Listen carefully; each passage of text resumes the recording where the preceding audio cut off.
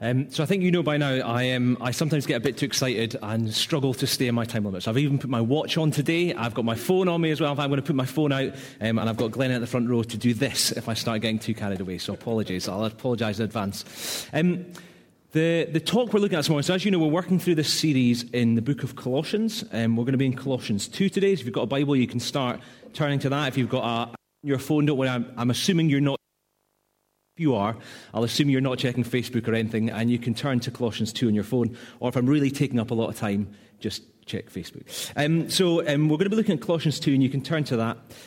But the topic of the verses we're going to be looking at today are all about how to live a free and a full life. And this is something the Bible talks about and gives the answer to, but this is something the world talks to you about non-stop. Everything in the world is trying to promise you a full life, a better life, a more satisfying, richer, complete, just joyful, bountiful life. Everything says we can make your life fuller if you do this or if you buy this thing. And it says, or you'll be freer. So you think of even something like a mobile phone SIM card. They say, we've got the best network coverage. You'll be free to go wherever. We've got no roaming charges. You're totally free. We're not going to constrain you or bound you in any way. You're totally free. And we'll give you all you can eat. You're going to be totally full of data and minutes and calls and everything you want. And you'll start to see this in adverts. It's promises like life will be better, and it'll be fuller and richer, and it'll be great. It's not just adverts where they're trying to sell you something. If you think of the key tenets of things like Brexit or the Scottish devolution, whatever side of the fence you fall in it, the argument was, we'll be much, the reason for Brexit, they were saying was, we'll be free from these guys over here who are trying to constrain us. And we'll have much more fullness in our life because we won't be giving them money. We can spend our money how we want, and we'll be totally free. And so you see it in politics and all these different places they argue for it. The technological revolution said, you're going to be much freer. Your phone, you can work anywhere and you can do all these things, and there's going to be more automation and you'll be full and free. We even have arguments or there's a lot of voice of saying you should be free and full in every single area of your life. And so you can choose what sexuality you want or the number of partners you want. You can choose your gender because you should be free to choose whatever you want. Who is it to tell you how you should live your life or what your gender should be or anything? And so everything in the world promises you freedom and fullness. It's kind of one of the things the world's constantly shouting at you. The problem is, it's not working. And if you look, this isn't like let's look at the Bible says it's not working. This is just if you look at what's happening in the world. The UK has the biggest mental health problems of any country in Europe. 1 in 4 people will experience a mental health problem at some point in their life. You look at suicide is the biggest killer of the age of 49. You look at 14-year-old girls, I think it's 1 in 4 14-year-old girls self-harms. So if we got 100 girls from Portobello High School and lined them up, 25 of them are probably self-harming. You look at the satisfaction scores of people in the UK, and it's woefully low. If you look at loneliness, now we often think loneliness, and we think, that's the older generation of people who maybe can't get out because of mobility problems, and that is undoubtedly true. There's a problem for loneliness there. But research is showing that 16 to 24-year-olds are more lonely than they've ever been. 10% of, I think something around 10 or 13% of 16 to 24-year-olds experience severe or extreme loneliness regularly. And so the world's promising you freedom and fullness, and this is how you get it, and buy this and do this and live this way and be whoever you want to be, but then it doesn't seem to be working.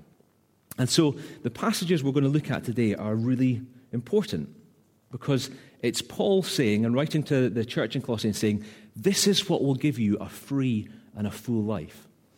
And the answer, we'll come back to it and we'll circle back to it. The key is Jesus. He starts off in Colossians 2 verse 6. He says, just as you receive Christ Jesus Lord, continue to live your lives in him. Continue to walk in him. He says the key to freedom and fullness is Jesus.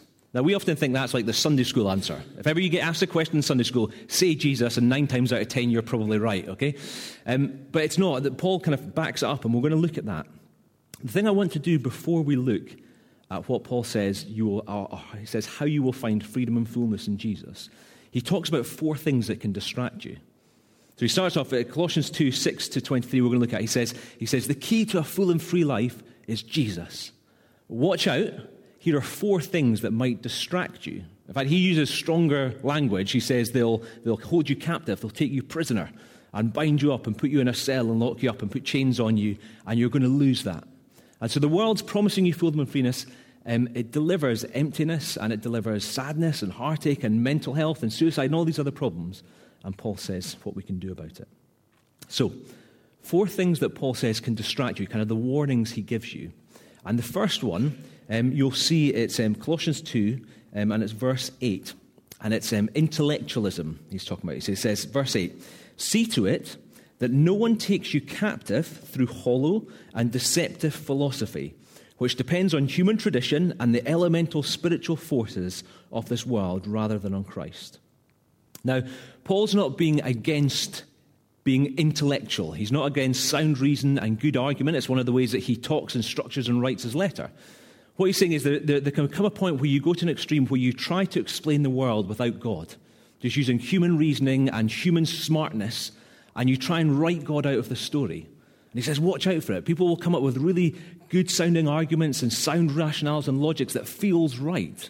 Other places in the Bible you hear about these arguments that will tickle your ears. They sound good. But he says, any time where someone tries to be smart enough to write God out of the story, he says, watch out.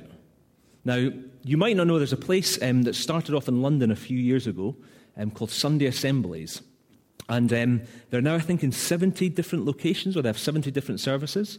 And it was started by 2 comedians who, one Sunday, they were going off to a gig somewhere, and they were like, do you know what? There's loads of stuff I love about church. Like, take the God stuff and trash it. That's junk. But, wouldn't it be nice to get together and kind of have the community vibe and sing some songs? And so they do. So they started this thing called Sunday Assemblies. And if you look at the website, and you don't read too carefully, it looks like some hip, happening, vibrant London church. And they've got the band up, but they sing pop songs. And so they'll kind of get up, and we're going to sing together, and they'll all stand up, and they'll sing like, Chumbawamba Tub Thumping, or whatever it happens to be. And so they'll sing all these cheesy songs, and they'll enjoy it. And then they'll get someone to come up and give a talk on philosophy or science or psychology or any of these sorts of things. They even have small groups. So they'll gather together for small groups midweek, and they'll even do church social activities to benefit the community. And they say, it's brilliant. You should come and do this. Church is really, really good. All these things are good. But just don't bother with the God bit. And what Paul says is the problem with intellectualism, of trying to explain the world without God, is you don't have God's power. You don't have his power over sin, and you don't have his power over death. And so these guys' argument says, well, look, when you die, and that's it. And so let's have a party, and we'll just enjoy ourselves, and we'll try and do good.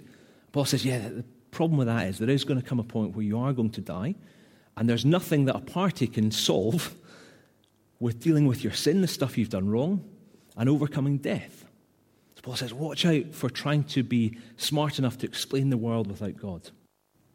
Second thing he says in verse 16, he warns against legalism. So you see verse 16, it says, "Therefore, don't let anyone judge you by what you eat or drink, or with regards to a religious festival, a new moon celebration, or a Sabbath day. These are a shadow of the things that were to come. The reality, however, is found in Christ." So he says, don't worry about ticking all these boxes or being good enough. And so he's talking about things like the various Jewish festivals that would be going on, or when he talks about kind of new moon celebrations, he's kind of worshipping the sun, moon, and stars. And he says, and so the arguments at the time was, well, if you do all these things, if you tick all these observances and tick everything, get it done, then you'll be good enough, and it'll be all right for you. And Paul says legalism doesn't work either. In fact, I love the turn of phrase. He says, these are a shadow of the things that were to come.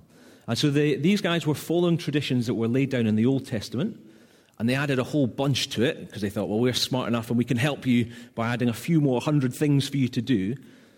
And Paul says, no, they were a shadow of Jesus. And the problem is, if you focus on the shadow, you miss Jesus. Now, if you imagine that my wife Louise had been away on holiday for a few weeks, and I was waiting at the airport, and I was really excited to see her. And she walks out of the gate, and I run over, and I lay flat on the ground and hug her shadow, and start kissing the floor, and be like, "Oh, it's so good to see. I love you. I've missed you."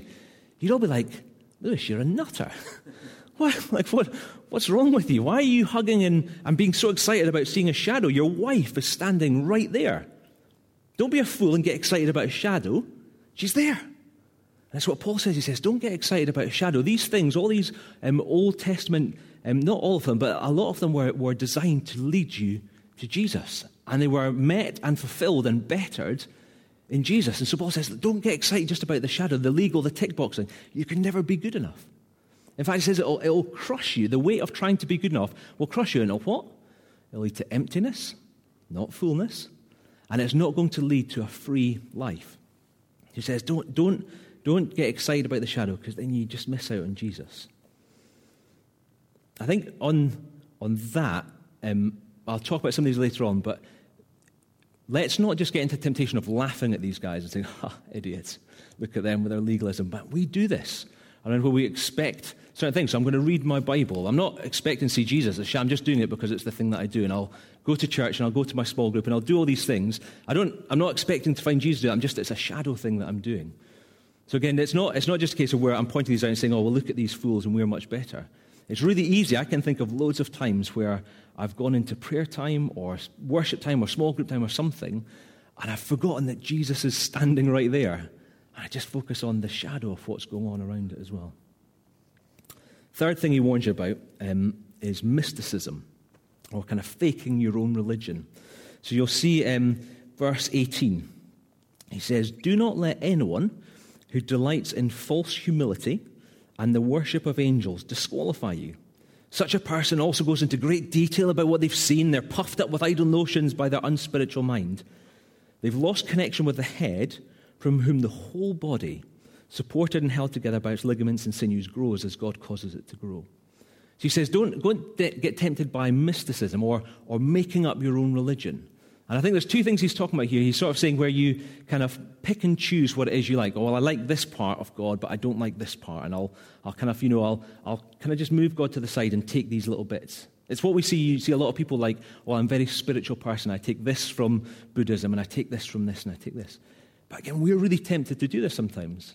Oh, well, these parts of the Bible I find really uncomfortable, so I'll not bother with those things, and I'll focus on these things.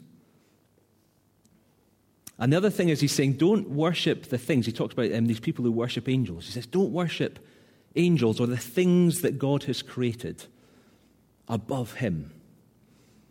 So you see when Jesus sends out the 72, these folks go out and they start to see all these miracles and all this stuff happening. They come back and they're like, it was amazing. All this stuff happened. It was incredible. Jesus says, don't get more excited about the stuff that you do for God or you do with God. Be excited that your names are written in the book of life. You're saved and you're with God. He says, don't get excited about this. Don't make up your own religion, because what you end up with is like a zombie religion. You know, these kind of zombie things, depending on which era you've grown up in, your view of what zombies want to do. If you're young, then they want to eat brains, because that's what they do in the games. But the whole idea is this undead thing that's kind of like, Argh. And Paul says, don't fake your own religion. Don't pick and choose what it is that you want, or what happens is you get separated from God. You end up with something that really is nothing. It kind of maybe has the illusion of church and all these different things, but it's nothing. He says, stay focused on Jesus. And then the fourth thing, I'm going to tell you how to have a free and full life soon, don't worry. I want to say these are the things to watch out for. And the fourth thing, it's a word I always trip over, asceticism. But ignore that word unless it excites you. What he says is, in verse 20, he says, "Since you died with Christ to the elemental spiritual forces of this world, why, as though you still belong to the world, do you submit to its rules? Do not handle, do not taste, do not touch. These rules, which have to do with things that are all destined to perish with use, are based merely on human commands and teachings. Such regulations, indeed, have an appearance of wisdom with their self-imposed worship and false humility and harsh treatment of the body, but they lack any value in restraining sensual indulgence." He says, don't sort of try and worship your own power, or kind of, like the chant of deny, deny, deny. And so, I'll not do these things, and I'll not touch this, and I'll not handle that, and I'll, kind of whip my own back, and I'll kind of rely on my own strength and power to get through life. He says, it doesn't do anything. It says, what it says, they lack any value in restraining sensual indulgence. He says, don't focus so much on your own power or doing things in your own strength, because you miss out on God and his power. He just says these things don't work. Now, you know this. You will all have started New Year's resolutions or mid-year resolutions, or said, this week I'm going to be really good and not eat this, do that. It gets about Monday and you've forgotten about it. Something you're like stuffing the chocolate down. You're like, oh. He says, you can't just fully rely on your own power to do things. You need God. Now, an interesting example of this, and again, this is not me pointing at them and saying, look how these get it wrong. But if you look at the Muslim religion, of the 8 countries in the world that consume the most online pornography, 6 of the top 8 are Muslim countries. And so these are countries that are very controlled and rigorous around what people wear and how you live and all these things. It's very, very locked down by the state and by personality and by religion and all these things. And actually, there's just a lot of online pornography and other things. And again, I'm not pointing and saying that. I'm just saying it's a good example of Pakistan, very controlled country. And actually, there's something of that self-control power, relying on yourself, that just doesn't work. And so Paul says, don't get tempted. Don't get tempted to try and be too intellectual and kind of work out how the world works without God, because you lose his power over sin and death. He says, don't worry about tick boxing to be good enough. You can't be good enough. And what's going to happen is you're going to actually miss out on Jesus. You're going to get excited about shadows and you're going to miss that Jesus is there. He says, don't try and fake your own religion or pick and choose and make up what you want, because you get disconnected from God and then you end up with this kind of zombie religion that leads to nothing. And don't get tempted to do things in your own strength or worship your own power, because he says you just miss out on God's power. It has no effect. As Paul says, all of these things will lead to emptiness, and they'll lead to the constraint, to being held captive by them. And so Paul says that the key to a full and free life is a right relationship with God. He says it's all about Jesus. Now, we're just going to, it's really handy if you have a Bible, because we're going to just work through verses 9 to 15. And we're just going to look at how they promise, what Paul says about it. So, verse 9, for in Christ all the fullness of the deity lives in bodily form. So Paul starts off and says, if you want fullness, all the fullness of God is found in Jesus.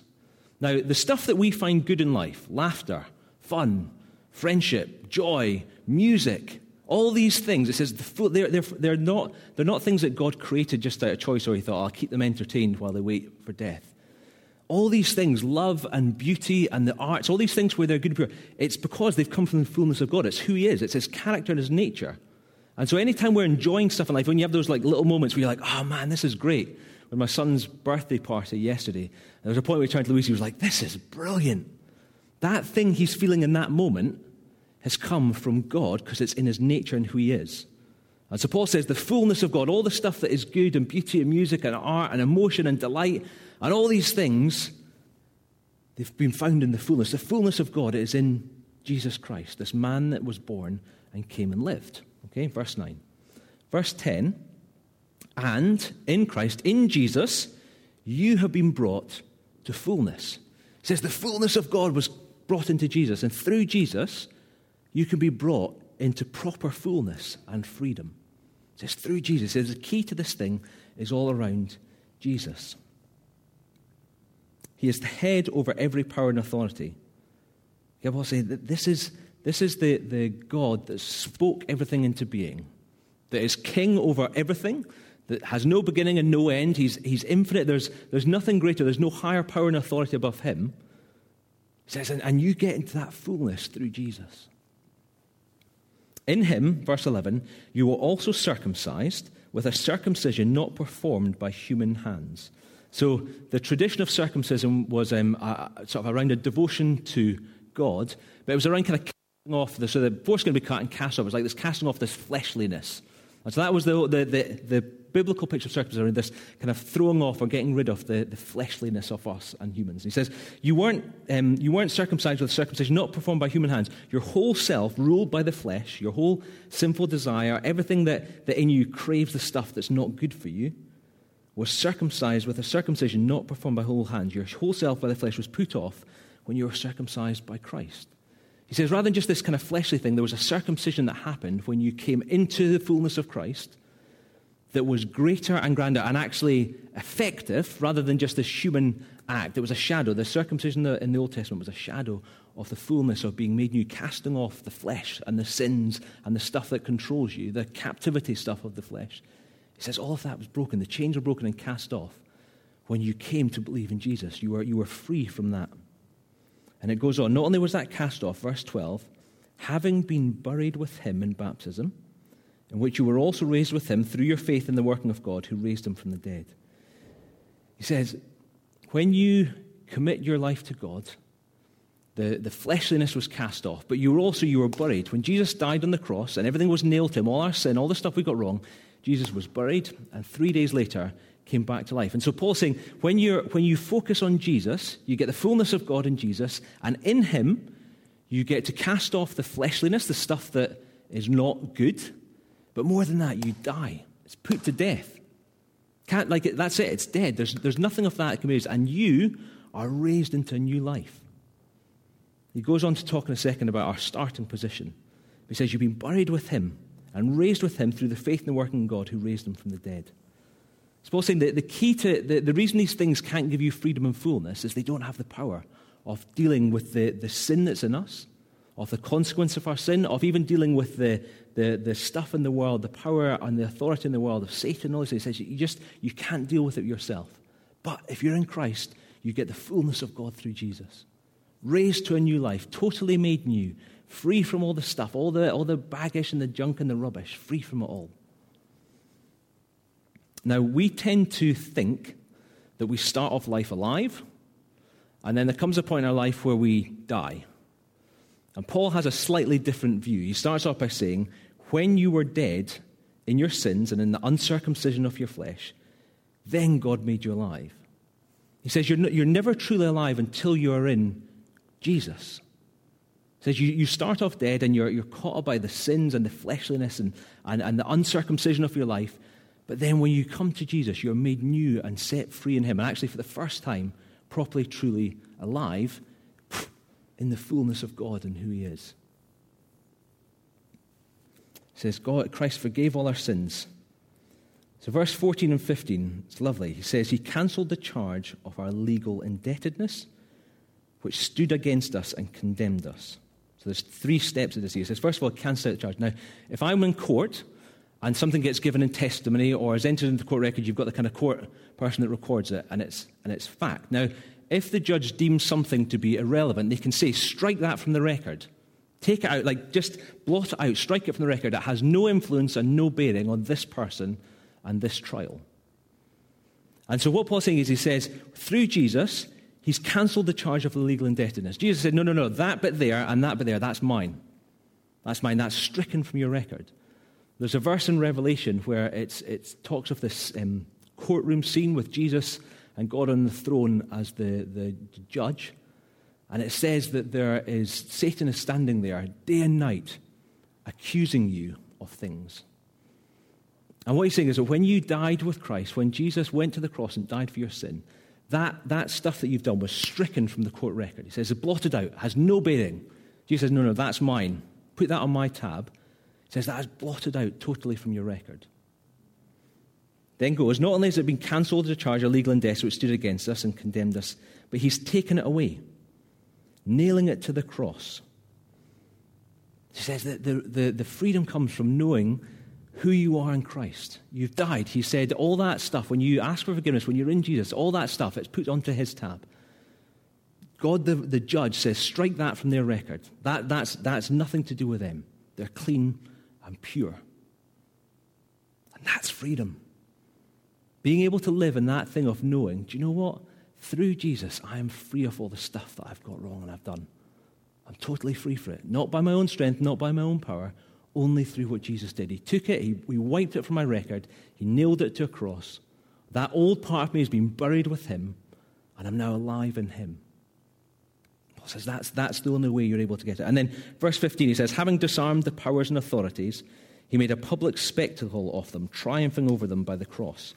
And so in Roman times, if you won a battle, they kind of went off and won the battle, they would come back, kind of victorious parade, and they would have behind them this long-running line of the people they defeated, stripped off their armor, often naked, or kind of, in chains, and they would be paraded through, just like to say, look how weak and nothing these people have against us.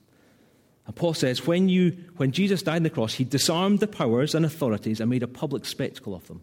They thought, we're going to get the victory. He says, no, these things have no power over you whatsoever. You're free from the consequence of your sin, and you're free from the power of the age. You're free from Satan, all the principalities and powers. You can walk in freeness and just look and say, man, Jesus just annihilated them. And so Paul says the key to living a full and free life is Jesus and understanding what he has done, and therefore understanding who that makes you. The old you has died, and Jesus has taken your place on the cross, but you get to step into his place as a son or a daughter of the King. The fullness of that. God who knows no end, through all beauty and stuff is found in him. So, man, you get to walk in that. Now, the problem is there's a bit of a disconnect, right? It's really easy to say, oh, well, Jesus is the key to fullness and freedom, but there's lots of times in our life where we don't necessarily feel freedom and fullness. And there might be a lot of people that know me that say, yeah, I know Lewis a Christian. He doesn't seem like the most full and free. In fact, sometimes I see him pretty stressed. And, like he doesn't, they might not describe me as being someone that's totally full and free. Now, get this, Paul's writing this in prison. He's in chains. He's bound up. He's kind of shackled there in dark, dungy place, little food, little resources, and he's full of joy. So even if you think, well, no, actually, I'm pretty upbeat and full and joyful. Man, if you were in a prisoner of war camp, shackled day and night, would you be singing such that the people around you are transformed to the beauty of understanding Jesus? And there's a disconnect between what happens. And the key to understanding this disconnect is David Attenborough. Verse 7, no, I'm joking. I want to just give you an example. Now, I've tried to pick someone that might be like you're not going to have a strong aversion to. So David Attenborough, the guy that's done all the kind of the Natural Earth documentaries and stuff. Now, imagine I wanted to know David Attenborough. And imagine the whole fullness and freedom of life came through David Attenborough. And so I said, right, I resolved to know David Attenborough well. So what I'm going to do is I'm going to go on Wikipedia and I'm going to learn all these facts and figures about David. And I can go and study that and learn all that. And then I go and get David Attenborough's autobiography, the book he's written about himself. And I pour over it and I read it and I wrestle with it and I grasp it. And then maybe I join like a little David Attenborough fan club. And we meet up together once a week to chat about David. And we sometimes watch videos about people who know David talk about who he is and stuff. You'd be like, cool, those would be good things to do. There's nothing wrong with those things. But imagine David, no, I didn't think God would do it. But imagine David Attenborough was standing here. And he's like, Lewis, I want to have a relationship with you. Let's go and have a coffee and let's chat. And I'll tell you about myself and you can ask me questions and expect me to answer. And we can develop a relationship. And then I would be able to sit down with David's autobiography with him and say, David, you wrote this book, or your ghostwriter, but let's assume he wrote this book about yourself. And I don't understand this bit. Could you tell me about it? And I get into dialogue with him. Dave says, oh, do you see that thing over there? And I'd be out in the streets with David. He said, you know what? Oh, let me tell you about that bird. And I'd suddenly be caught up and transformed with the beauty of the world around me through seeing it through David and understanding his view of the world. And he'd be like, come on, let's go on an adventure. No, don't worry about it. I've got it. Let's go. And see, the reason that we experience this disconnect sometimes of fullness and freedom is not because we're not saved. It's not because our sin's not been cancelled out. It's because we sometimes just get caught up in the shadow of stuff. Now, I want to be really clear. The Bible is the living Word of God. Okay? I'm not treating that as David Attenborough's autobiography. Okay? The very Word of God, breathed and inspired into man. But there's something of a relationship, a dialogue, a connect with Jesus that changes it from being an academic thing to actually this living, breathing relationship with Jesus. Now, Jesus is in the room just now. It'd be really cool if I was like, it's David Attenborough, and you opened the door and he came in, you'd be all like, oh, David Attenborough's in the room. Jesus is in the room. He's here. And he wants a relationship with you. He's given us his word and he's given all these things for us to understand him, and we get freedom through that. And so there will be wrestling that you will do with the Bible that will lead you into freedom of understanding God more. And it's great and it's beautiful. But there's more that you can have through trying to find Jesus in the moment and have a relationship with him.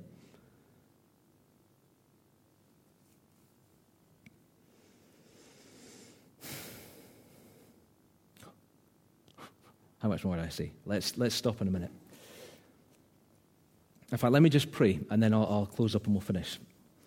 Jesus, do you know, there's no temptation in me, but it's easy to think that if I write a good sermon or if I get animated enough or excited about something, that'll happen. But the very message that Paul is giving us is that that's not the case. Jesus, you have all power and authority.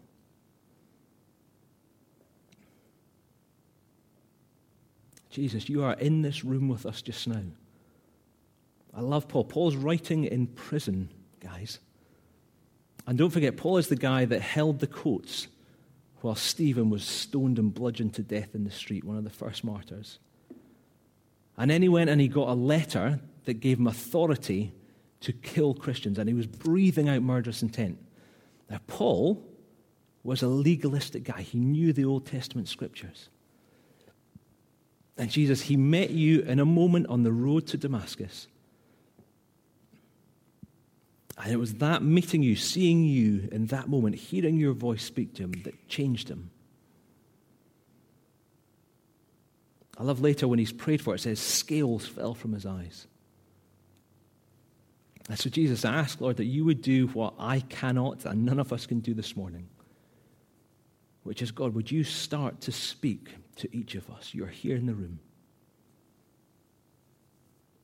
Lord God, where there are things in our heart that cause us to try to kind of intellectualize above you, or things which have become legalistic stuff from us that's leading us to death. Lord God, where we've kind of got detached in certain areas of our lives from you, or where we're trying to do stuff in our own power, Lord God, would scales fall from our eyes now? Would you show that to us just now? I can't do it, Lord.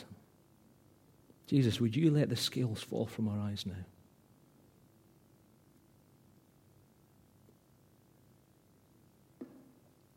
Jesus, would we start to get the freedom and fullness that you promise us?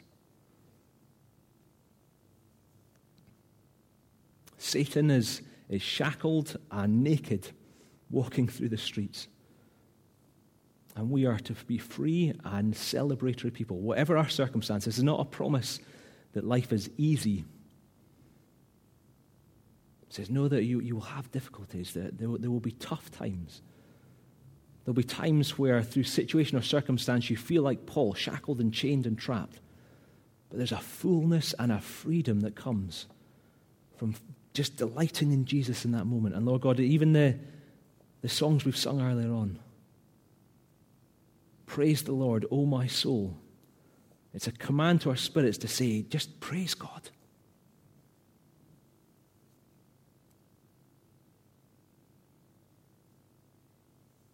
I love, Lord God, that there's nothing that I can say to people, oh, well, what you need to do is go and do this or do that, because it just leads to death.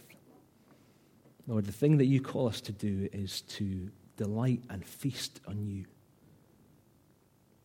And so, Lord God, would our prayer times, our Bible reading times, Lord, would they become places where we don't just see shadows and things, but would you come and open your word to us, Holy Spirit, and reveal God to us in it? Lord God, with our times with our kids, which often will feel, or family or friends, and there's these different seasons we go through that feel prison cell-like. With small kids, you're like, oh man, I feel trapped. This is. But Lord God, would you come into those moments? Would we find you in those moments and experience the fullness and freedom that comes from being in Christ? God, as we're walking home today, as we're in the streets, would you just let us know that you are with us and show us, just as if David Attenborough was there, saying, look at this. Isn't this exciting? Oh, son, daughter, listen to this. Lord God, would you start to do it, because only you can, Father God.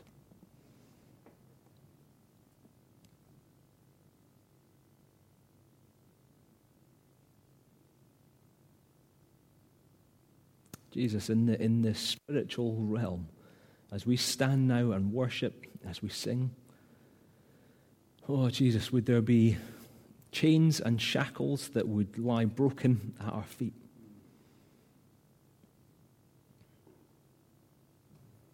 Lord God, where there are words that people have spoken over us, whether we know them or not, where someone has said, oh, well, this person, they're that, or they're this or that, and they've spoken death into us. In the courts of the King now, I declare all of those words to have no power. Through Jesus' death on the cross, those words that people have spoken of you have no power at all. Jesus says, you are my son, you are my daughter, and I love you.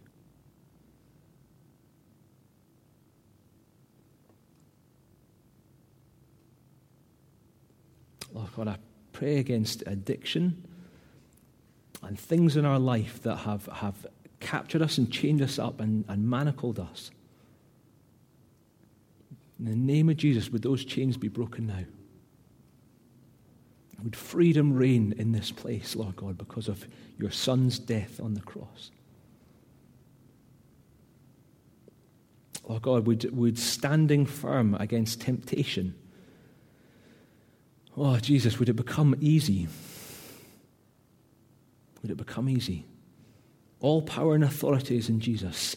And sin and sickness and just all these different ways that we abuse ourselves, Lord God.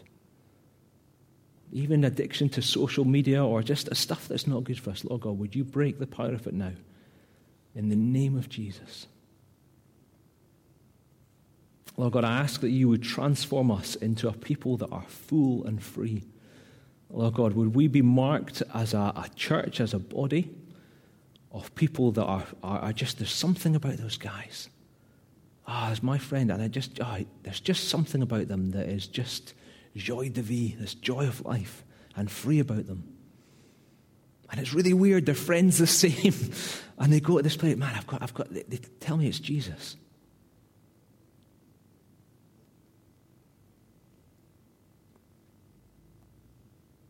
Lord God, would fullness and freedom and the extension of your kingdom start to ripple and rapidly grow through Portobello and Edinburgh and Scotland and the UK, Lord God, through us walking in freedom with you. In Jesus' name, amen.